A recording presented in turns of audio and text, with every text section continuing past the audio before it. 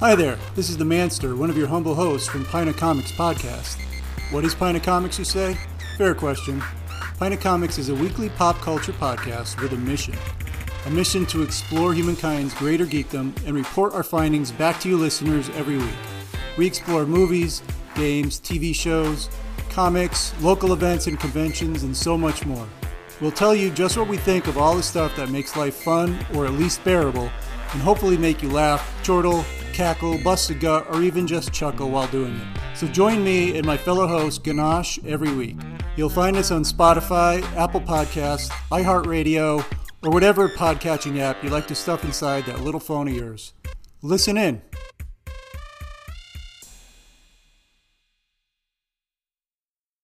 It was the three-legged dog of comics. It was bad. These two gentlemen met in jail, and then when they got out, they started publishing. It should have been mobsters instead of doing what they're doing in comics. Management there was questionable at times. Some of it has to do with people who go to jail. We are sinners, we have corrupted the youth. Stuff that should never have been sold to kids. And then there was Charlton. I couldn't quite tell what they were doing. Charlton was just a hodgepodge of weird titles. What is this? Who am I dealing with? John threw nickels around like they were manhole covers.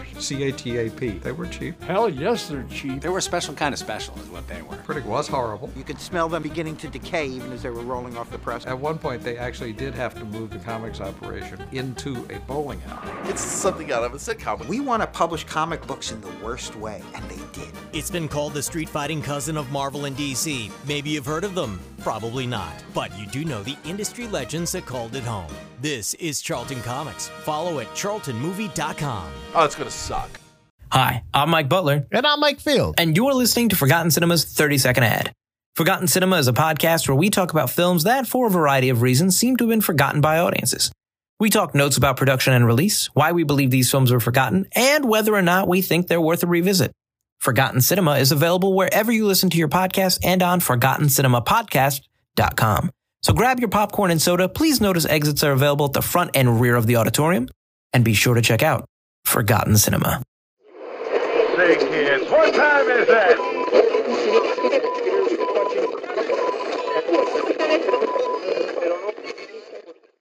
Kirk Allen was the first live-action Superman in the 1948 and 1950 Superman serials. He played him as a true blue Boy Scout right out of the comic book. George Reeves hit the small screen in 1952 with The Adventures of Superman, which ran until 1958, after which he was part of several stage adaptations of Superman before his untimely demise in 1959. Other actors that have worn the red and blue spandex to much acclaim include Dean Cain, who donned the cape in the popular ABC series Lois and Clark, The New Adventures of Superman, which ran 4 seasons from 1993 to 1997. Tom Welling, who played a young Clark Kent in the series Smallville, which ran 10 seasons on the WB and CW networks respectively.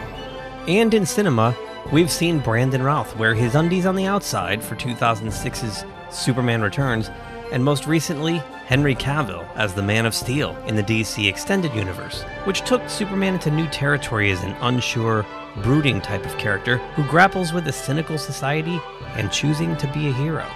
But for me, none have portrayed the last son of Krypton's Kal-El with so much charm, optimism, and enthusiasm like Christopher Reeve, who, with director Richard Donner, made us all believe that a man could fly in 1978's Superman the movie. Reeves' Superman leaped from the pages of the comics, and his clumsy, insecure alter ego Clark Kent was a portrayal for the ages. The Reeve Superman film spawned 3 inferior sequels that ran out of gas in 1987, succumbing to declining box office. The 1978 score by John Williams has also become the quintessential theme for all things Superman to this day. Margot Kidder was also, in my opinion, far and away the best screen adaptation of Lois Lane. Kidder's snarky, cocksure, impetuous, Pulitzer-driven reporter for Perry White's Daily Planet has set a benchmark that has not been rivaled by any actress for the role since. For me, it doesn't get any better than Christopher Reeve, Margot Kidder, and Gene Hackman in Richard Donner's Superman the movie. It's the gold standard. Which brings us to the latest screen adaptation of Clark and Lois with the CW's Superman and Lois, starring Tyler Hoechlin as Clark Kent Kal-El, and Elizabeth Tulloch as Lois Lane, and it co-stars Alex Garfin as Jordan Kent, Jordan Elsass as Jonathan Kent, and Emmanuel Criqui as Lana Lang. And now, here are my thoughts on Episode 2, Heritage. Okay, episode 2, Superman and Lois, called Heritage, and let's just dive right in, shall we? So, the episode opens with a kind of a montage of the Kent family settling into Smallville and working around the house and whatnot, and the scene finally lands on a dinner scene where Jordan's told that he should probably be kept out of school because he's manifesting these abilities until they can figure out exactly how to control them or get him to try to learn how to use them. He shouldn't go to school, which doesn't work for Jordan. He gets a little upset because he already feels kind of ostracized, and now he's like, just single me out even more. You know, everyone's going to notice I've vanished and I'm not going to school, and it doesn't go over well. And again, it's another one of these moments for Clark where he's just kind of like, he just doesn't know the right way to parent, or doesn't feel as if he knows the right way to parent. It just seems like everything he does in his children's best interest seems to blow up in his face as far as their personal relationship is concerned. So we leave that scene and we go straight to Moldova, to a weapons depot, and the villain from the first episode, Luthor, as he's been tagged at the end there, is at this weapons depot, and he's looking to secure kryptonite.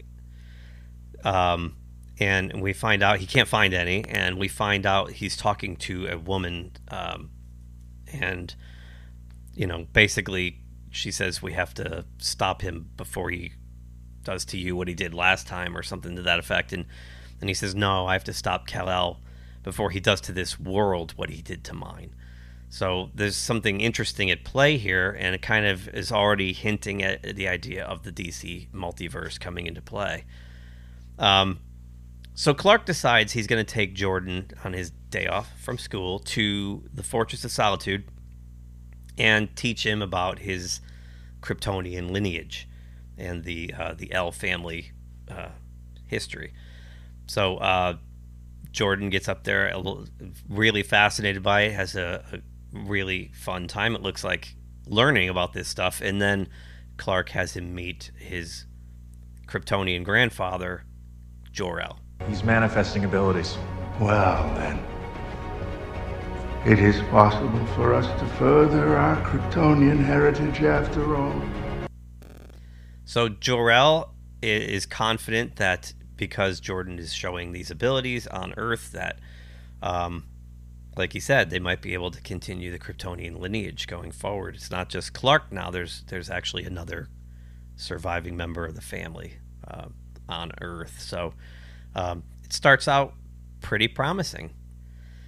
Meanwhile, Lois is back in Smallville, and she's doing a lot of in-depth research on Morgan Edge, who's the new boss at the Daily Planet, and he's looking to set up shop in Smallville with some kind of mining venture. He's already taken over a bank. We found out in the first episode, so he had all those mortgage deeds he holds all the citizens kind of hostage with. And, you know, she finds out that the New Carthage Bank is a venture in the past that, like, bankrupt a small town with the same methods that he's going to try to employ here in Smallville. She also found out that he's got a history of being accused of harassment, intimidation, and extortion. So, I mean, Lois is no fool. We know we're dealing with a bad guy here. She's just, you know, crossing her T's, dotting her I's, and whatnot. So, while she's doing this, Lana Lang comes in with her husband Kyle, and they invite her very last minute to a barbecue at their house.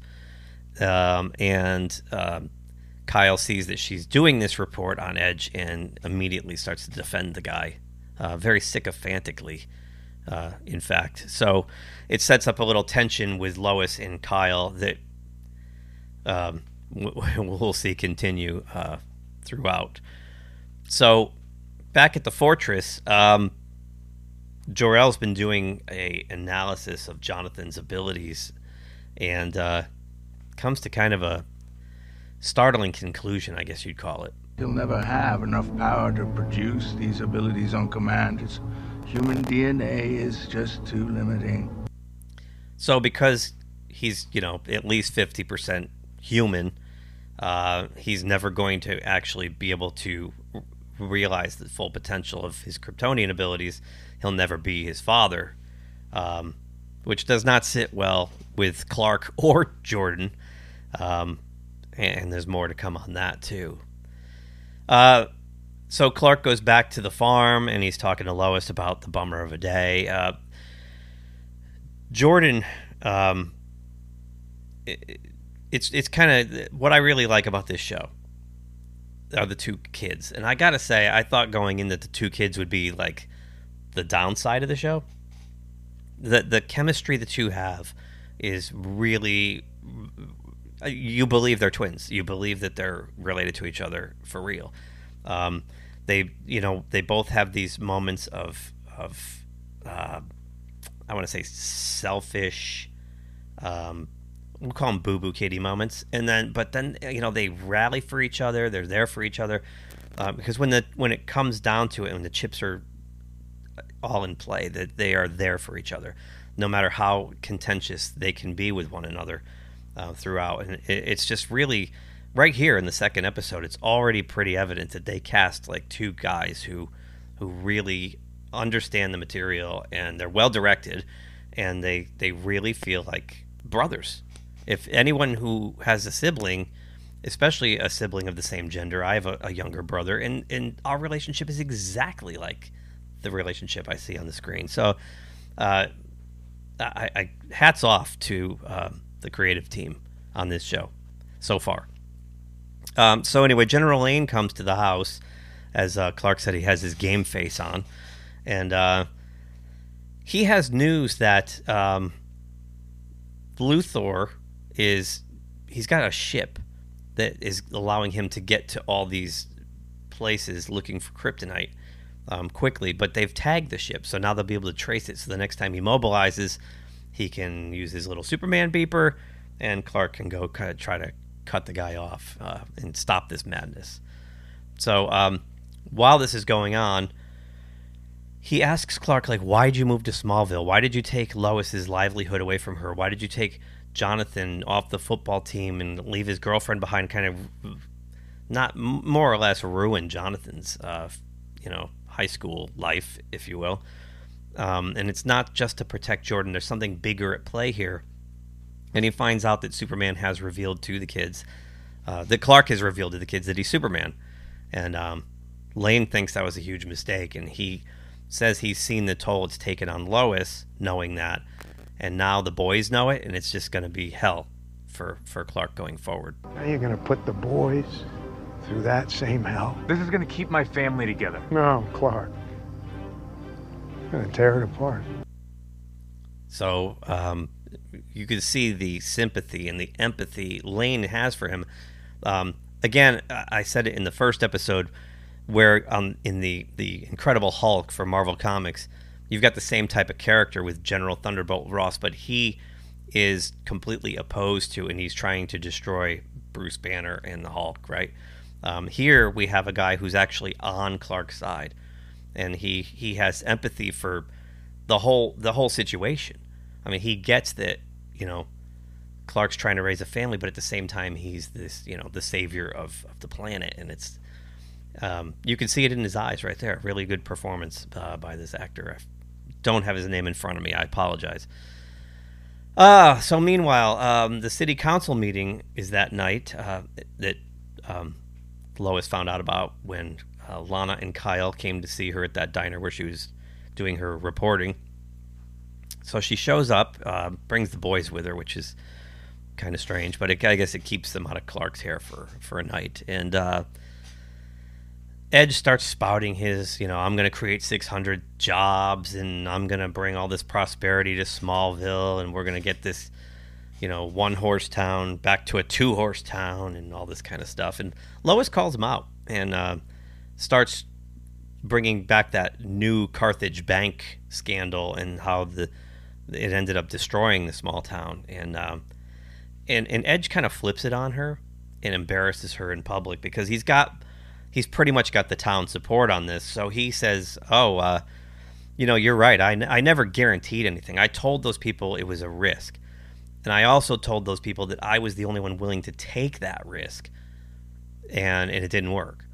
And he said, you know what, you're right, Miss Lane. Maybe I shouldn't do that here. Maybe it's too big of a risk, and just completely kind of turns most of the town's opinion against Lois's facts, because his facts don't matter, right? Meanwhile, Lane, when he was at giving Clark crap at the farm, also got a phone call, and all he said was like Mongolia, so off goes Clark, and here we are in Mongolia. Luthor drops in here. He's again on his kryptonite hunt. Clark shows up and wants to know, what are you doing? Why are you doing this? What did I do to you? It wasn't just me. You destroyed my whole planet! So this fight ensues, and this is the special effects are decent in spots, great in spots, decent in other spots. It's kind of choppy, but what I really like, it's got the aesthetic of the Zack Snyder Man of Steel / BVS / Justice League, where while they're fighting, there's push zooms and whip pans, and it really had that frenetic feel to it. It really kind of matches the aesthetic of what Zack Snyder did with Henry Cavill's Superman. So Clark, kind of beats him down pretty handily, and just before he's about to tear the guy's bodysuit apart, or his body armor apart, he hears a beeping with his super hearing, and Luthor says, I rigged my ship on autopilot. It's going to go to Metropolis and explode and kill thousands of people. So it's me or them. So Clark takes off, grabs the ship,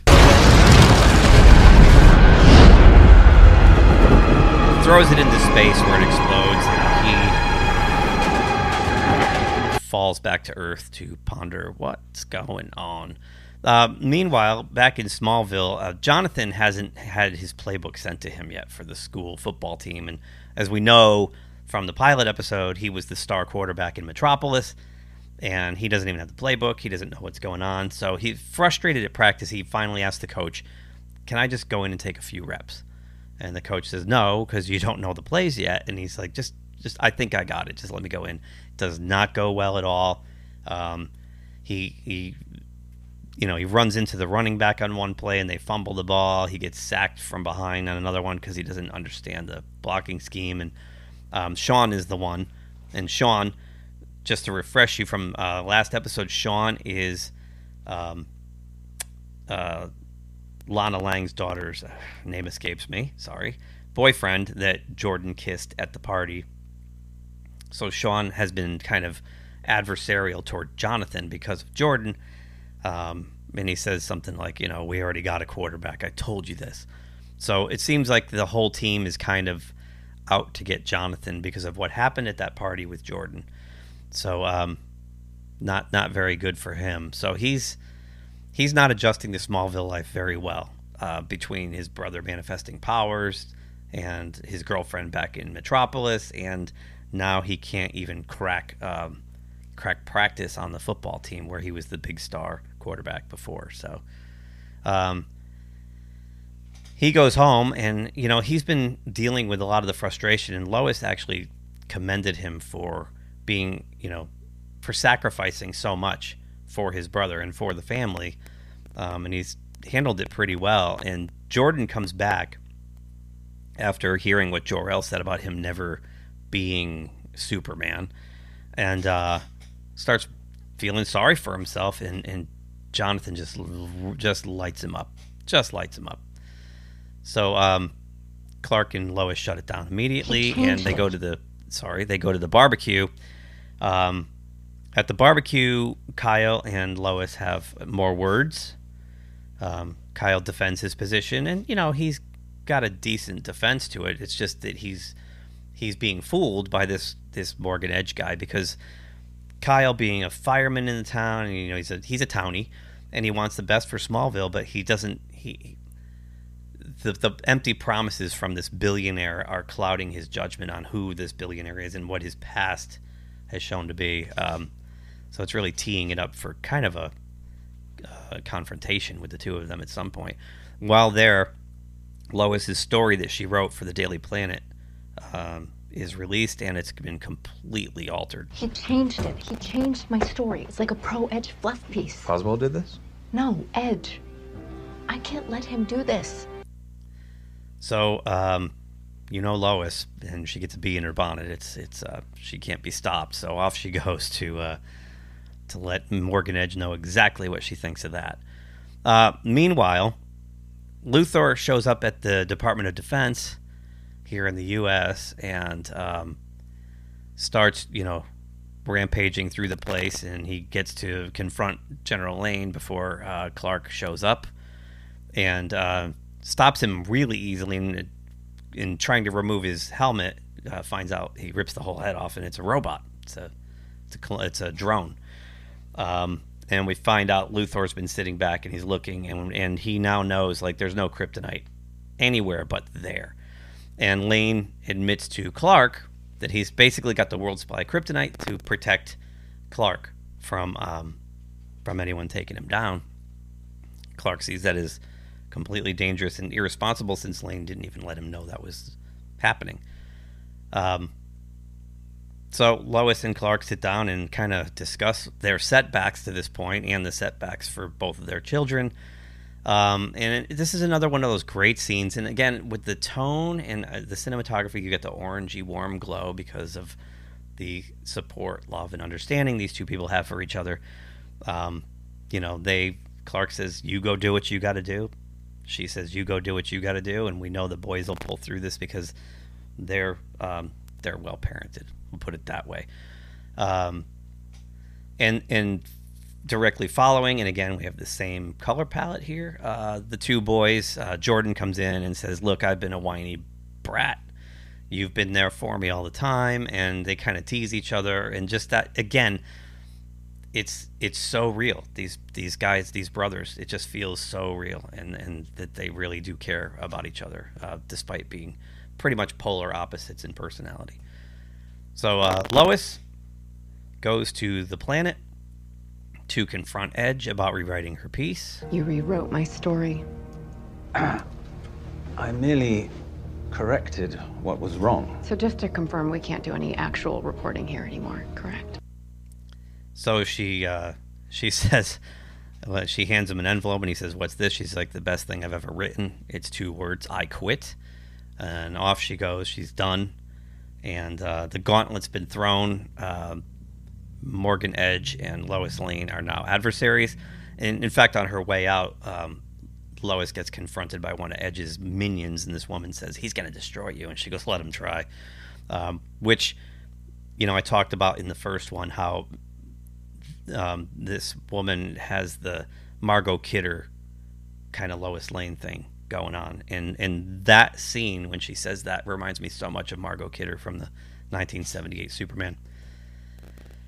So General Lane's back and reflecting on what's going on and up to this point, and he has a dog tag in his hand that's labeled 7734.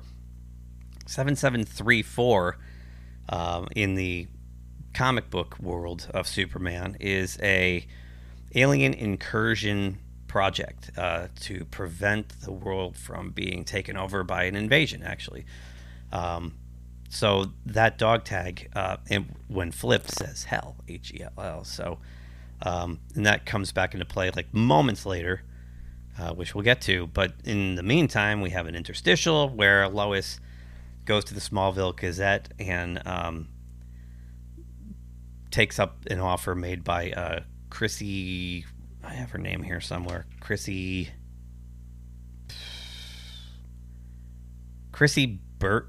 Beppo, who offered Lois a job at the city council meeting if she ever wanted one. And Lois goes in and takes her up on her offer. And we find out that Chrissy is actually the reporter, editor, publisher. She's the one. It's one person at this little small town newspaper. So now it's 2. And then we have a scene where Luthor is reflecting back on what had happened on his world, and we see a black-clad Kal-El, Superman, just committing genocide We see that Luthor and General Lane are serving together. And General Lane, before he dies, hands his dog tag, the 7734, to Luthor, who, when he looks at it in his hand, it's upside down. It says, hell. So, again, we get a little multiverse tease. There's something strange going on. And we find out that Luthor, this might be one of those villains that has... it's an antagonist, not a villain, right? He actually has a reason for doing what he's doing because he saw Kal-El commit genocide firsthand. So, and he's trying to prevent it again. So, again, it's always interesting to me. I'm a big Star Trek fan, and it's a saying that Star Trek doesn't have villains; they only have antagonists because they all have a reason for what they're doing. It's not just to be evil, to be bad, to be bad. There's an actual reason behind their motivation, and we're getting that here with Luthor. So. That's it for episode 2. The show is off to a great start. Really happy with it. I just want to point out that, and I'll bring the stats up next time because I didn't prepare it. That was stupid of me. But the first episode had 1.7 million viewers for the pilot. And this episode brought in 1.2 million viewers. So big hit for the CW for sure. And we'll keep an eye on that as we go forward as well. But that's it for me. So if you like this video, please give us the thumbs up. That always helps. You're welcome to say you didn't like it either. I mean, that's, we're not going to force you into liking everything. Please comment, share, and most importantly, subscribe so we can continue to grow the channel. Until then, this is Keith, and we'll see you for episode 3 very, very soon. If you like this video, please subscribe to the channel. If you subscribe, make sure you click the little bell icon to be notified anytime someone from our show drops new content here. Thanks for watching, and we'll talk to you soon. Say, kids, what time is that?